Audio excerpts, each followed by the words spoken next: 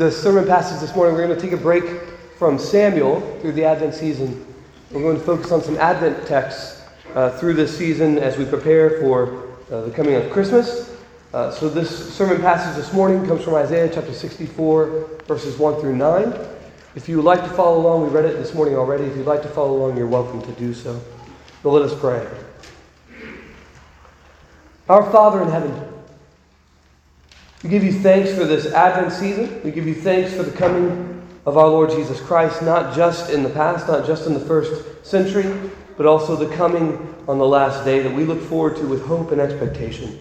I pray that you would give us faith to see that the promises of your Son's coming are true, and that we can count on them, that we can count on the justice of our Lord Jesus Christ coming on earth as it is in heaven.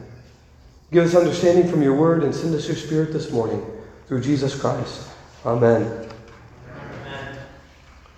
So this morning marks the first Sunday in the Advent season. If you're not familiar with the church calendar, you can see me afterward. I'll try to talk and explain it to you. But it's a wonderful tradition of the church, mainly following the life of Jesus Christ, starting with the Advent season. This is the first Sunday of the new year for the Christian calendar.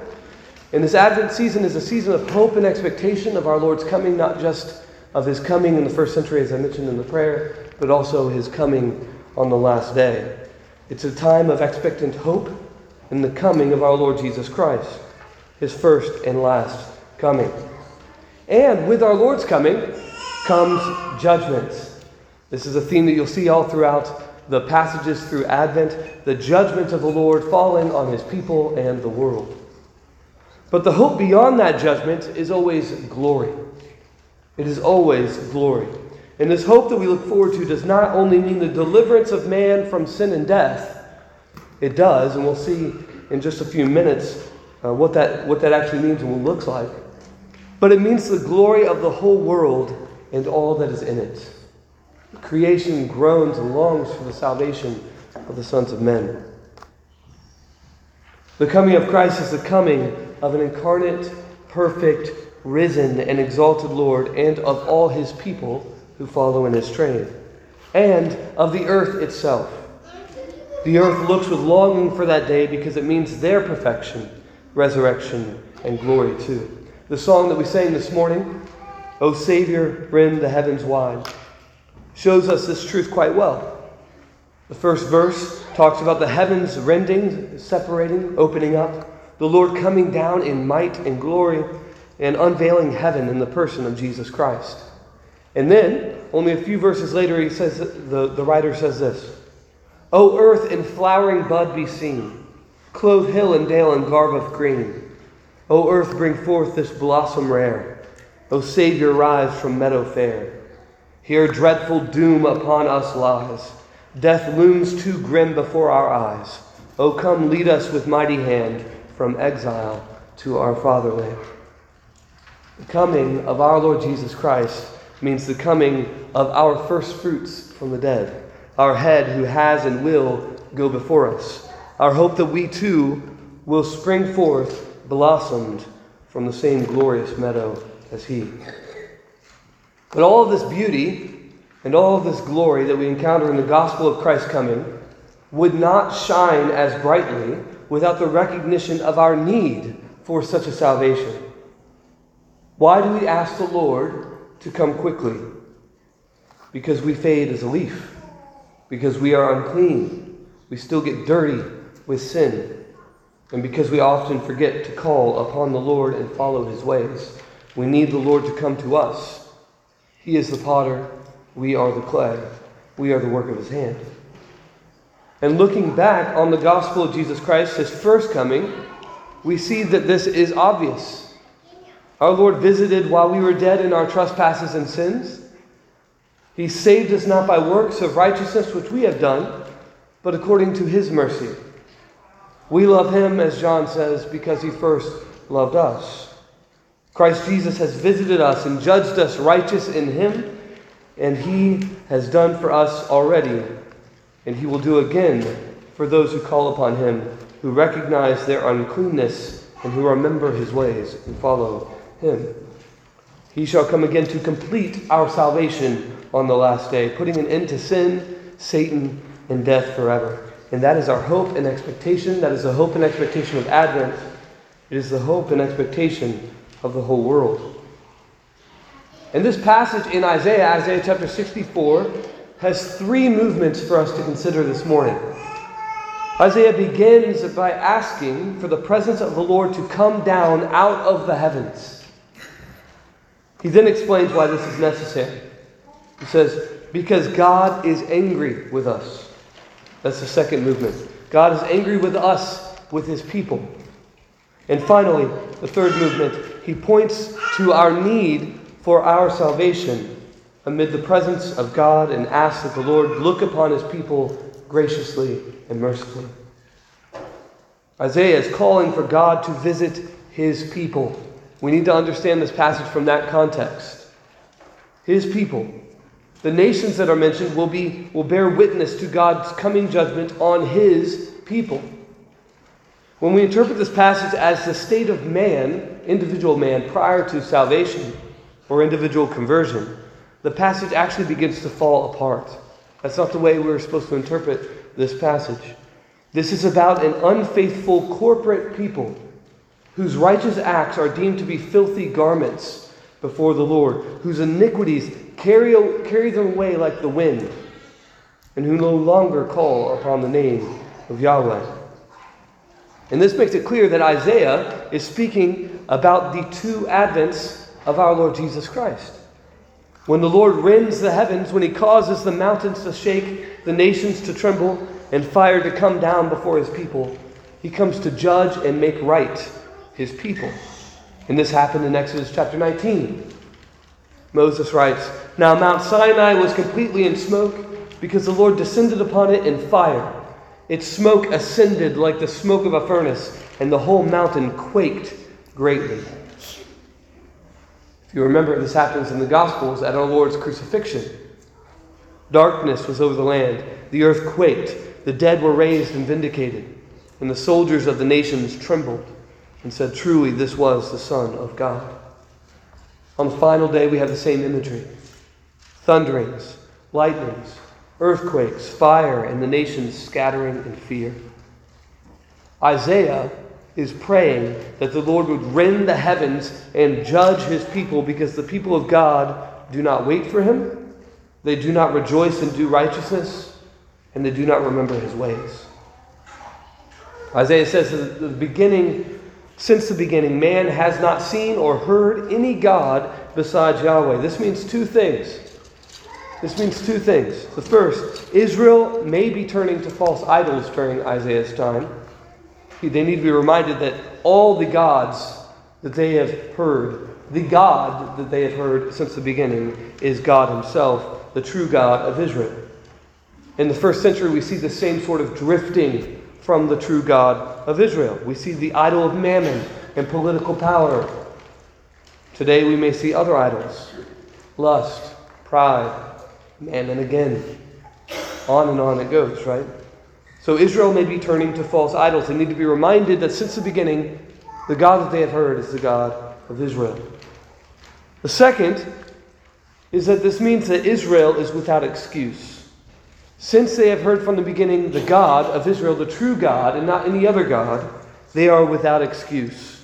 There is no other God but the God of Israel. And He only acts for those who, again, wait on Him, rejoice and do righteousness in His name, and who remember Him and His ways. So Isaiah, being a righteous man, and who wants the Lord to judge His people, to do away with those workers of iniquity that affect the whole body of Israel, and to make things right in the sight of the whole world, this Isaiah counts himself among those who have turned from God. He wants all of Israel to be saved. He wants the workers of iniquity to be judged, so that their salvation would be a witness to the nations and cause them to fear the Lord as well. And this is precisely what happens and what happened with the coming of our Lord Jesus Christ in the first century. His incarnation was the tearing, the rending of the heavens, and the coming of God. His ministry was the dealing of justice and mercy. which ultimately climaxes in the crucifixion and final judgment of Israel in the sight of the nations. And his resurrection and ascension are the deliverance of his people from sin and death into the everlasting life of God. And in this way, we too can pray that the Lord would rend the heavens wide again. That our Lord, who has come, will come again to judge the living and the dead, to cleanse his bride, to make her whiter than snow, and to bring the nations in subjection to him. And this is all necessary because the Lord, Isaiah says, is angry with us. Notice again, even though Isaiah is not the one committing the sins of Israel, he's got the ear of God. He's a prophet of God, right? We know this from Samuel in 1 Samuel. He is a prophet of God. He's got the ear of God. He is not among those who are sinning in this way. And even so, he includes himself among those whom God is angry with. Why? Why does he say us? Because Isaiah is a part of the corporate body of Christ. Though we often want to escape being lumped in with other Christians and other traditions because of their sins, we don't have that luxury. We are one body together. We share one Lord, one faith, one baptism, one God and Father of us all. Though you may not want to be lumped in with those sins, we are, by virtue of being connected to each other by the Spirit of God.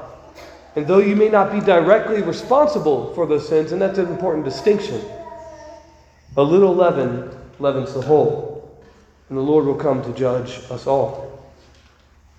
The Israel of Jesus' day was an unclean thing, Isaiah says.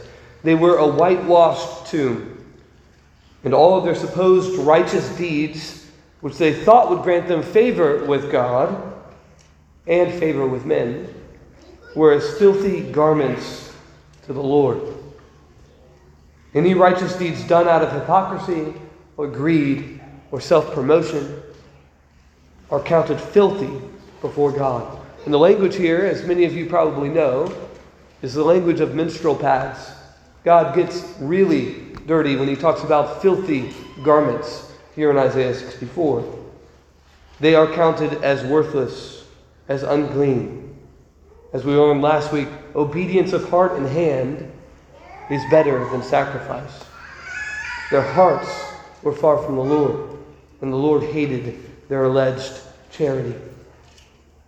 And they were so far down the sinful path that their iniquities, Isaiah says, carried them away like the wind. Isaiah is speaking about Judah's current situation. They had been carried away literally by Babylon, but they had been carried away by their own sin, so that there was no spiritual health in them. And this, of course, was the state of Israel in Jesus' day. But it can also be the state of the church today. Many American mainline churches, for example, are so carried away by their lusts and passions that they are spiritually blind and cannot comprehend the ways of God. To them, what is evil is good, and what is good is evil. They have faded, Isaiah says, like a leaf. Finally, these people, Isaiah says, no longer call on the name of the Lord in their distress. When we have sinned so greatly and so often as a people, we become blind to our own errors. And this happens to individuals. We know this from personal experience, I'm sure. When individuals are caught up in sin, but it also happens to the corporate body. The corporate body can be blind to her sins. We become insulated by varying degrees of sin. And the only way out is the Spirit's work of conviction and wisdom. And we can see this especially clearly in the interactions between Jesus and the Pharisees in his ministry. With him and the Sadducees and the scribes of Israel. They have become so hardened by their sin that they cannot call upon the Lord even if they were staring him in the face. They were so hardened by their sin. In fact, even the scriptures were confusing to them. We see this particularly in John chapter 3 with Jesus and Nicodemus. They cannot take hold of God because their hands are full of sin. And this is the state of Judah in Isaiah's time. It is the state of Israel in Jesus' time. And there have been many eras of church history in which this has been true of the state of the church. As Reformed folk, we think back on the Reformation of the church, for example. The Reformation was a time such as this. An institution that's so wrapped up and insulated by sinful passions like greed and lust and pride that it took an act of God to save those from under its grip. And when this is the state of the church, Isaiah says that God hides his face from us. And he goes even further than hiding his face. He consumes us. He's not talking about pagans here. He's not talking about those who have not known who God is. He's not talking about people who are disconnected from God, who have not converted to God. He is talking about how God acts toward his people who are unrepentant and hardened in their rebellion to the Lord and his voice. He cannot look upon us because he is holy and we have made ourselves unclean. He must consume us because we have sinned against his holiness. And Isaiah bases this behavior in the fact that God is our Father, that we are clay and he is the potter, that we are the work of his hand. Where else is this language used? Paul uses this in this exact language in Romans chapter 9 to describe Israel's rejection of the Christ and God's justice in crushing them and removing them from the vine of Israel. Paul says, "But indeed, O man, who are you to reply against God? Will the thing formed say to him who formed it, 'Why have you made me like this?' Does not the potter have power over the clay? From the same lump to make one vessel for honor and another for dishonor?" Paul goes on, "What if God, wanting to show his wrath and to make his power known, endured with much long suffering the vessels of wrath prepared for destruction, and that he might make known the riches of his glory on the vessels of mercy, which he had prepared beforehand for glory, even us, whom he called, not of the Jews only, but also of the Gentiles." We see this play out in Isaiah's day when Israel is crushed by the Babylonians and Judah is brought into captivity. Isaiah is looking forward to the deliverance of Judah by the Persian king Cyrus. We see this at the end of 2 Chronicles. And he's obviously looking forward to the deliverance of the true king, our Lord Jesus Christ. When Jesus comes, judgment falls on the Jews, on Israel, and they are crushed by the Romans. And they are utterly destroyed later in AD 70. Their destruction was used to make known the riches of God's glory to those who received Christ, both Jew and Gentile alike. And today, we have that same truth echo in the stories of denominations falling away only to bring forth new groups of Christians and churches that honor the Lord more sincerely than before. This sanctification of the church brings the nations to tremble, to fear, and to faith. The Reformation was a picture of this. But I can think we could probably even think of smaller examples today. Many of the mainline churches have abandoned the gospel. They have taught that marriage can be distorted, that boys can be girls and girls boys, even that the bodily resurrection of our Lord Jesus Christ is not true. This isn't about bashing other churches, by the way. This is just being honest about the sin that has crept in to the broader church in our day and age. We are, in many ways, unclean. Made unclean by postmodern philosophy and social appeal. And many of these churches are fading away, and they're fading away fast. They're drifting further and further into sin and into obscurity. And some no longer call upon the Lord at all, teaching that there are other ways to salvation besides the one way, truth, and life of Jesus Christ. But we must know by Isaiah's words here that God is not mocked. And they are doomed to destruction, and the destruction will make known the riches of God's glory on those whom love him. Because Isaiah shows us that this is not an us versus them, I want you to hear this as well. Again, it's not an us versus them scenario. It is not a time to say, I'm so glad I'm not like those Pharisees and Sadducees, right? God's whole church is being sanctified. That is the point. It is a time to wait upon the Lord, to rejoice in the work that He is doing, to do good in His name, and to remember the Lord and His ways even more, to call upon Him to save all of us, even those mainline churches who are drifting away. Isaiah begins to do this in verse 9. He says, "Do not be furious, O Lord, nor remember iniquity forever. Indeed, please look, we all are your people." He calls on the Lord to save His people because they need to be saved. Not just them down the street, right? Not just them at whatever church with Reverend Jessica, right? Not just those churches, not just the PCA church or PCUSA church down the street, but all of us. We all need to be saved. The state of the broader church should call all of us to pray like Isaiah, that we too would walk in the ways of life that our Lord has called us to walk in, and that we would call those brothers and sisters who are drifting to do the same. The Lord has done such a work for us. The Lord, the Word of God, took on human flesh. He dwelt among us.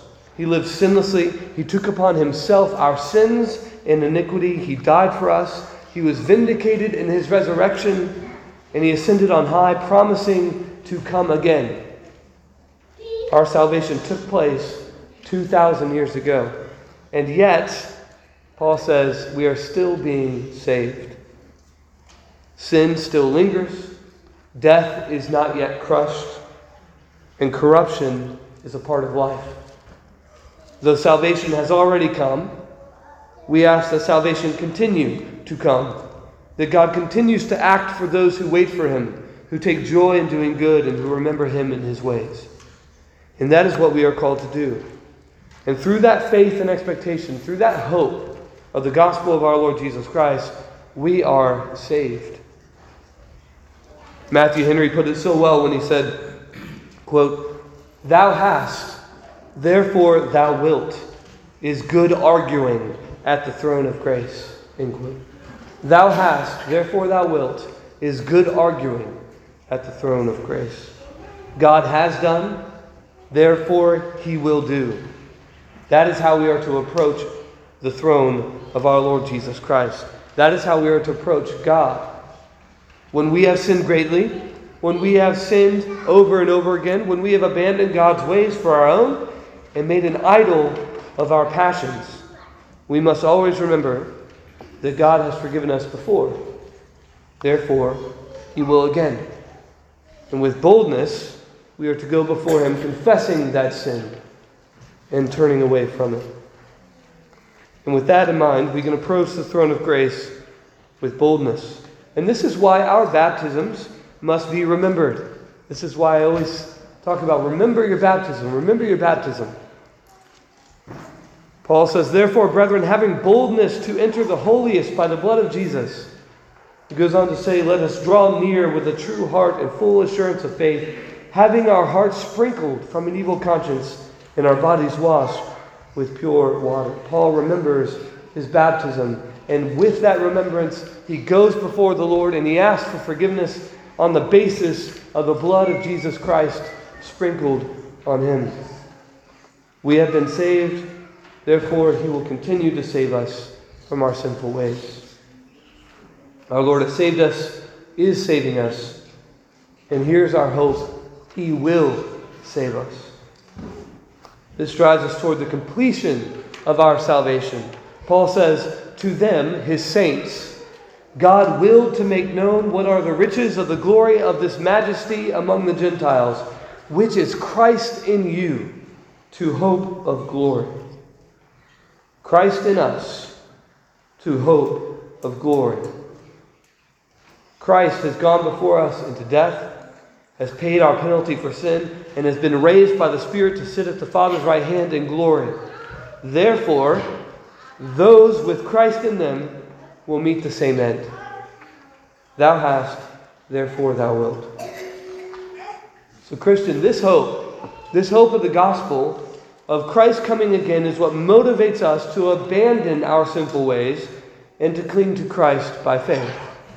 It is also what animates us and gives us the hope to keep going, even in spite of all of the sinfulness of the church that is going on in our culture. We know that the Lord, as He sanctifies you, is sanctifying His church. That the sinfulness of the church will be slowly but surely squelched by the Spirit. This hope is the hope that our Lord will come down from heaven, will vanquish all His enemies, sin, Satan, and death, and all those who serve them, and that God will be honored and glorified above all else, and we in Him forever and ever. And that hope should cause us to be truthful about our sin. Not only individually, but corporately. And to pray with Isaiah that the Lord would judge His people so that the nations would tremble because of their uncleanness, and that God might make known the riches of His mercy on those who call upon Him in truth. And finally, this hope should make us long for His coming and give us joy in following Him in all things. I encourage you all to pray like Isaiah for the coming of our Lord this Advent season. Pray that we, as the Church of Christ, would be cleansed more and more until we are presented spotless in Christ on that final day. Pray that the whole church, not just TRC, not just the churches down the street, not just Presbyterian churches, not just the CREC, but the whole body of our Lord Jesus Christ would faithfully wait upon the Lord, rejoice in doing good, and remember Him in His ways forever. We are one by faith, Christ, Spirit, and our Father in heaven.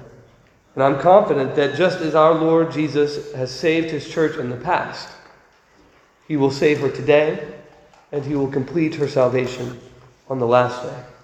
Let us pray. O Lord, do not be furious with your people.